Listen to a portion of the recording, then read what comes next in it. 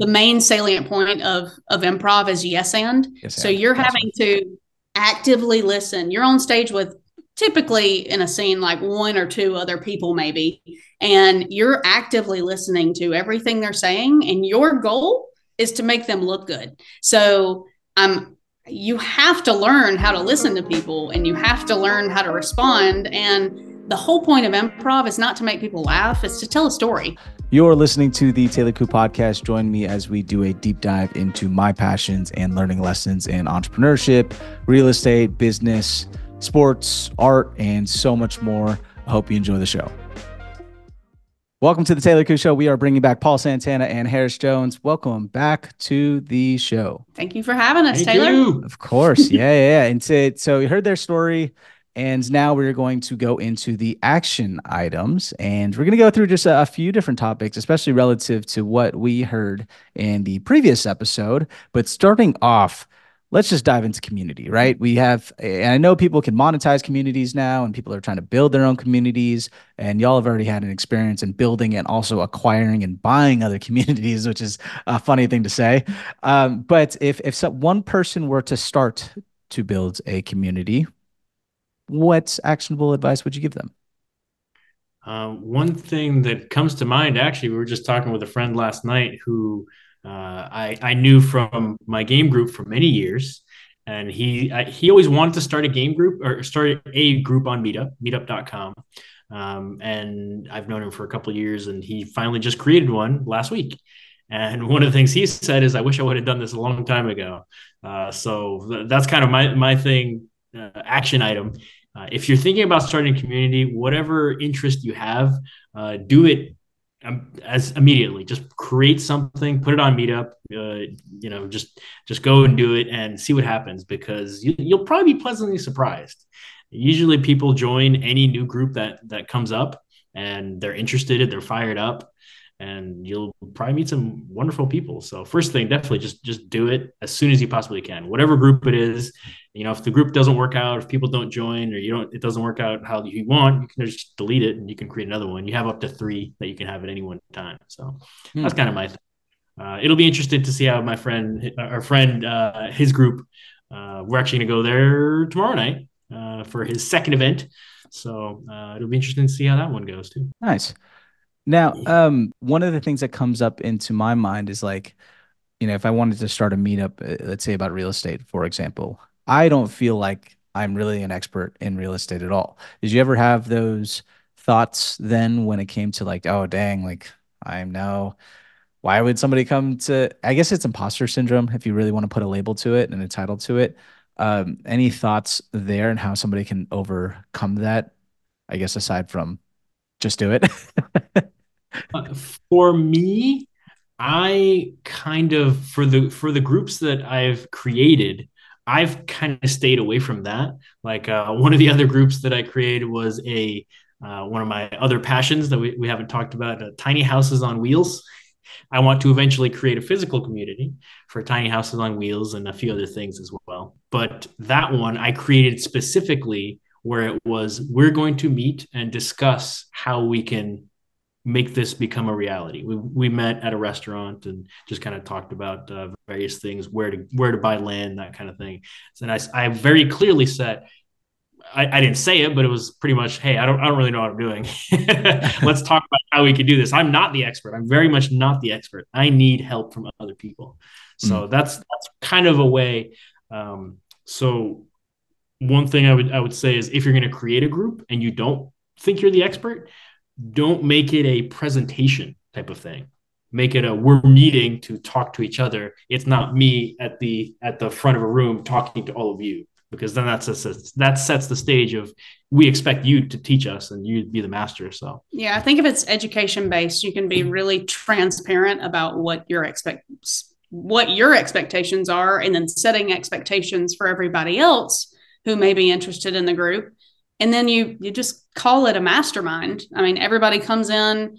A mastermind is, you put a bunch of minds together, and then it creates one additional mastermind. So I would definitely recommend calling it a mastermind. And then you go around in the group and you say what you're interested in as it pertains to this topic, and maybe what you have questions on. And one other person in the group may have the answer to that. And if you don't, then you can collaborate and find the answer. But yeah. Yeah. I love that. And did you guys ever have any trouble in finding a location, especially like let's say because I know there's certain locations that have well, I guess we kind of did talk about it where some of the locations weren't the greatest, where it's like loud and you're trying to have some deep talks, but and also there's also some locations too that require some money as well. Any negotiating tips, let's say if you didn't have money or I guess aside from or have you guys all paid for these locations or promised For that? everywhere that I've done, it's usually been in a private place, and a lot of people have often messaged me on Meetup, and they're like, "Oh, you hosted at a person's home? I don't want to do that." And it's like, well, okay, that's fine. So usually hosting in people's homes, and then also public restaurants. Obviously, you have to deal with the music, as Harris was mentioning, and other kind of stuff like that. I know you can rent places. I never have, just because uh, if you rent a place, then that means there's overhead, and you're kind of like, well, either you're stuck with the bill or you charge people, and then that has other effects. So I try not to do that. I would say that we have friends who have hosted it at a local place. Maybe it's a brewery or something, but they'll go in and they'll say, "Hey, we've got this group of people who will be coming in on a regular basis. Would you be willing to let us host it here? Because we'll be bringing you business. But if you do that, you have to pick a day that is not competitive. So choose a Tuesday or a Monday evening or whatever that may be, because they're not going to have as many people in there. They're going to want you to come in and host that event there so they can get some business from you. I will say it also depends on the type of group that you're looking to create as well. It's a funny story, actually. We created that Ewoks group, Entrepreneurs Without Kids, and the very first time we had a meeting, there that we only had one person. He was amazing, Jonathan. Shout out to you if you're watching this. But Jonathan, we met him at a Starbucks because he was like, "Are we still meeting?" And he was the only one, so we were like, "Sure, we'll still meet." But we were going to have it at my house because we felt like over time we've learned that having it at a private location is better and more conducive to conversation.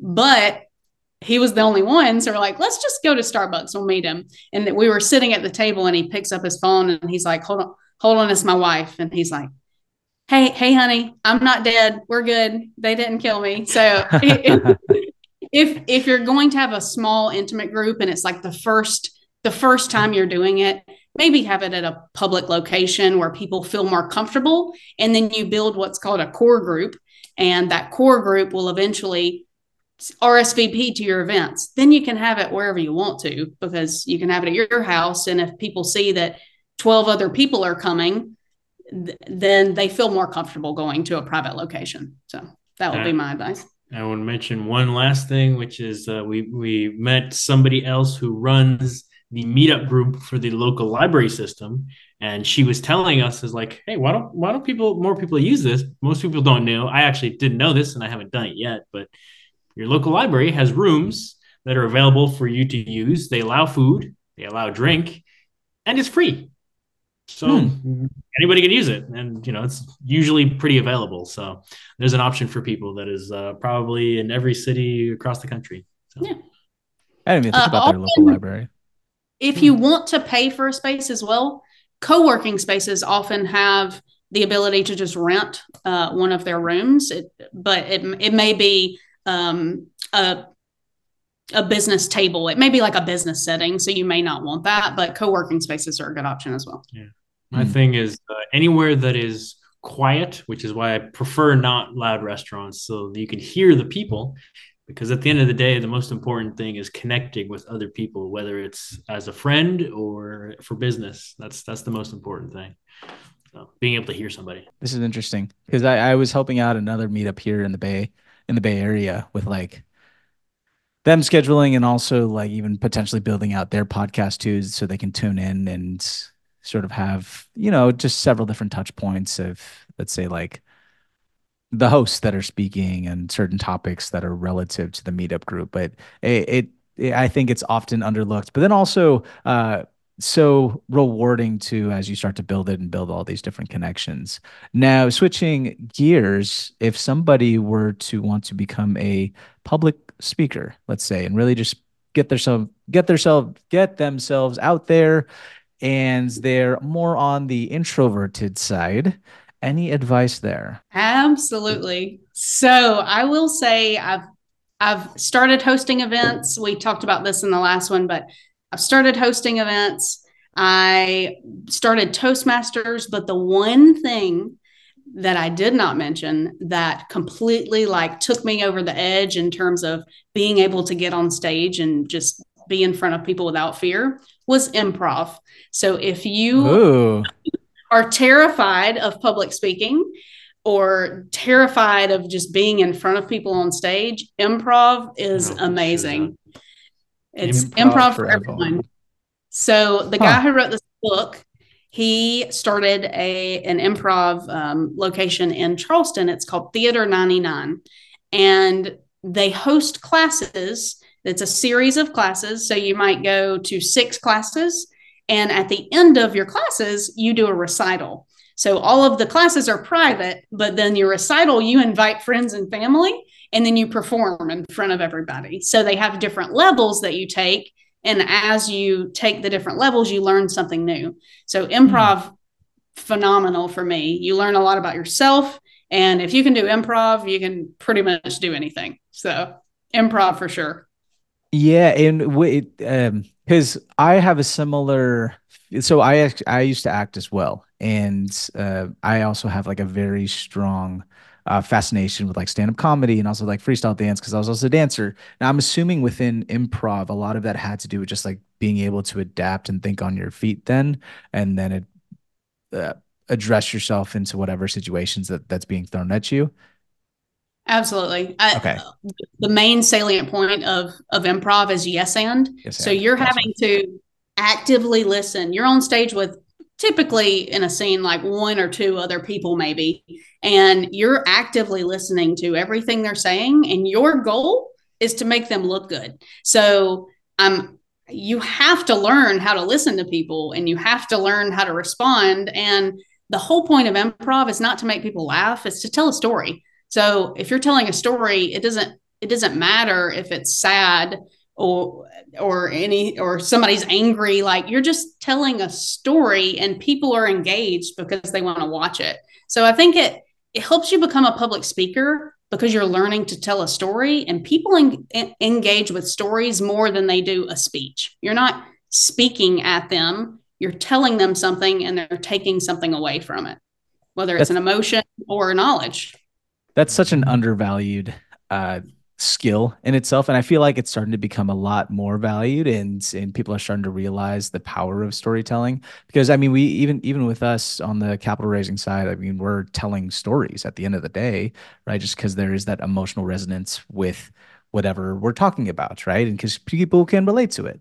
Wow, no, so that's fascinating though. I never even um, thought of joining an improv group just to become a better speaker. I will say though, kind of intimidating though, like just hearing Yeah. about it from an outside perspective and not even taking an acting class beforehand. What is Toast? I always hear about Toastmasters. What is like Toastmasters like then? Would you say it's still valuable to go to?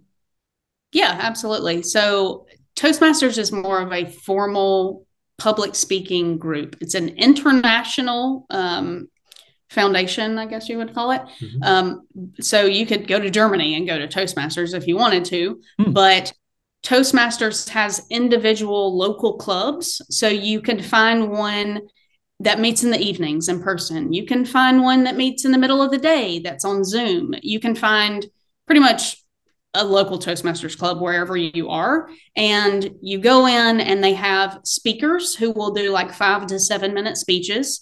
And then they'll have table topics, which are more impromptu speeches. So it's like a 1 to 2 minute. They ask you a question, and then they choose somebody in the audience, and you get up and respond. And then they have evaluators, so they'll be evaluating. There's a grammarian who will see how many times you say ah. so, all of those filler words that you're not supposed to use. And then they'll have just regular evaluators who are looking at how you're projecting your voice, if you're gesturing, or if you're using vocal variety, things like that. So it's really great if you're wanting to learn how to present, like for your company, or if you want to become a public speaker, or if you just want to practice getting in front of people, but you don't want to do improv just yet. I think it's a good introductory space to get in and have a group of people who are welcoming to that. The whole point of Toastmasters is you're in a club with other people who are learning how to speak publicly. So they're not going to boo you off stage. They're very welcoming and open and give you great feedback on what you're doing. So I think it's an amazing club. Oh, I was going to say the other thing too is that it's nice that everybody is learning with two things. Toastmasters is set up with different pathways, so you can choose what you want to do. So the pathway that I'm choosing is persuasive influence. There's other pathways that, like, one of them is humor, telling stories with humor. There's another one. It's like presentation mastery. Mine's dynamic leadership. So you have these different pathways with different focuses for what you want to do, and then you gear your speeches towards that. Like if I'm doing persuasive influence, my speeches are geared more towards persuading. If it's humor, then you want to be more humorous with you can choose different pathways too. Many people do. The other thing I wanted to mention is that sometimes you could just go and without any intention of necessarily doing anything, but you learn from other people. Mm-hmm. So like there's one person in our club named Johnny. He's this big guy. I think he's like an ex-Marine. He has a big beard, and he has an immediate stage presence where he's a big guy. So he's big body language and just a powerful voice. And immediately everyone just like sits up and says, "Oh, okay." So just having that as an example is very powerful, because it's like, oh yeah, I need to project my voice and walk around the stage, that kind of thing. So it's interesting to be in a group of people like that, because you will learn partially from your speeches, but also just watching other people. I love that. So Toastmasters, improv. Anything else you want to add to that? I mentioned this earlier, but just speak it. If you want it, you've got to manifest it, and you've got to speak it, and you've got to believe that you can actually do it. So one of the ways that I actually got my first public speech is I went to other events and I met the organizer. I'm like, "Hey, you're the organizer for this event? I'd like to speak at it. Would you be interested in exchanging information?" And just talking to them and telling them what you want. Of course, organizers are always going to want more speakers. So they'll want you to come in there. And then when I did them for Rehab Wallet, I did speeches for Rehab Wallet. I just told the people on my team, "Hey, I would like to speak in front of more people. Put me in more rooms," and they will do that. So you just got to speak it, and it will come to you. Manifestation and law of attraction. Yeah. Love it. Absolutely love it.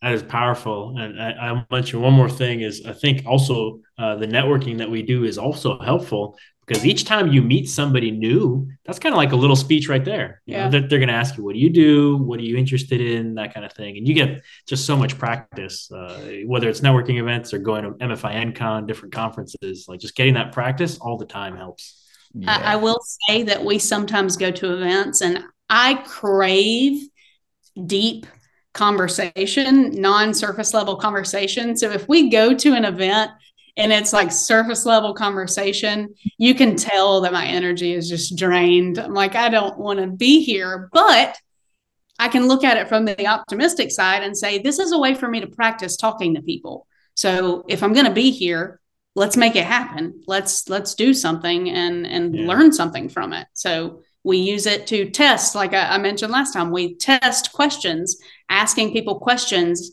to get them engaged and see what they respond to. You can use that in a speech. You get up in front of a crowd of people and you ask them an engaging question. Well, you probably tested it on 10 people before that at a networking event, so you know how they might respond.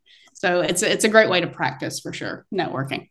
And sometimes you can have fun with it too. Like if we're talking about, you go to an event and it's like, "Hey, what do you do?" And You might say something like, "Oh, if you were a stripper, what would be your stripper track?" That's a different, right? You get a very different conversation. Yeah. But it's kind of funny because sometimes people are craving that. So people want a fun conversation, Yeah. right? Yeah. People want it, and then you open up, and then we can talk about business later. You know? They'll This be like, person. "Hey, you Yeah. have pink and purple hair." And I'm like, "Yeah, I lost a bet." And then they'll say, "Well, what was the bet?" And then I can make up any bet that I can possibly imagine. If I really wanted to, I could say, "Paul bet me that I couldn't drink 3 gallons of milk in under a minute." And I couldn't. So now I have pink and purple hair. It's fun. It's fun to play around with sometimes. Yeah, and it should be fun too. I mean, like I'm thinking about just that one person who's just been waiting for them to be asked their stripper track, their stripper name. Exactly. Like, Right. they're just at this real estate conference and like, all right, this is the time. Someone's gonna walk up to me and ask me for my stripper track, and I am You know, ready because I prepared my answer. we talk about this sometimes. Like we'll ask people. We've asked that question a few times, and there was this one time where we asked that to somebody, and they had an answer immediately, like Oh right yeah. away. Like that's surprising. What happened there? It's What like was the what's answer? What was the answer? I don't remember. I don't remember if it was this person, but they said pony, genuine. I don't know. Classic. Exactly, right? So Mm-hmm. Can never go wrong with pony. That's cool. Well, you know what? I think that's a good way to end this show, on a stripper pony, genuine. track pony. Make sure you get on that horse and Well, before you go, manifest. you have to tell us yours, Taylor. Oh, Oh, jeez. Oh, that's a great question. I'm a huge R&B fan because I mean, shoot, I was a dancer. So if I were to have my own stripper track, oh, oh man, it's got to such a be it's got to be something. Oh man, this is can't believe it's gonna be posted. Okay, actually, you know what? It's no. Don't Okay, the you want first. to think on it, yeah, mull on it? No, no, no, no. no, no, no, He's no, got it. no, no, no. I have to because then the Yeah. audience is gonna be like wondering when am I gonna actually say it, and I have to say it right now. But the first thing that comes into mind, okay, is because this song is kind of popular right now, and I like one of my favorite dancers dances to it. So it starts with an S and then ends in X. Room. Oh, okay. I, All right. I By haven't heard them. Veto. By Ah, I haven't heard that song VEDO. either. Yeah, so it's that's probably gonna be my go-to, at least for right now. But then I just maybe not. That's you know what, yeah, that'll be my go-to for right now. That's my go-to for right now. Yeah, All Vito right. is a very respectful artist. He talks about building up women in sometimes a little sexual way. But shout out Vito if you're ever listening. Okay. I gotta if check you're, that out then. if you're ever Yeah. listening to this. But You're modern. Mine's very old. So that's all right, are we sharing this now? What's yours now? sure. I forget who it's by. You ever seen Back to the Future? Yeah. Oh, I forget the name. I forget the who it's by, it's but it's Huey Lewis in the Huey news. Lewis. Oh The my Power of Love. God. Oh my That's God. mine. The Power of Love. The power of love. Wow. Yeah, mine's Led Zeppelin Ocean. So, Oh, okay. Led Zeppelin Ocean. That's a good one. yeah. There you go. Yeah. Yeah. You're welcome. You never thought that your podcast was going to get into this, huh? These are the action items. This is where it's at. This is the action items. And honestly, this is what I love about this podcast is because I don't have to just talk about just that. I can talk about stripper tracks no matter what the Exactly. fuck I want, just because this is my show. And we can talk about that. Hell Woo, yeah. woo. At least it's not There. also Stairway to Heaven too. That's a long song. And you'd be dancing for a while. Yes. But anyways, on that note, Paul Harris, if they want to reach out to you, how can they reach out to you? How can they find you? I can be found at my website, pauldavidsantana.com. Yeah, that's pauldavidsantana.com. And my handle on most social media is the Hoop Investor, TheHoop Investor. Boom. And that'll be in the show notes. Thank you so much, Paul and Harris, for hopping into the show. Thank you, everyone, for listening. And I will see y'all next time. Thank you. Bye. Bye. Thanks for listening to the Taylor Coup podcast. If you gain any value out of this episode, I'd really appreciate it if you share this with your friends.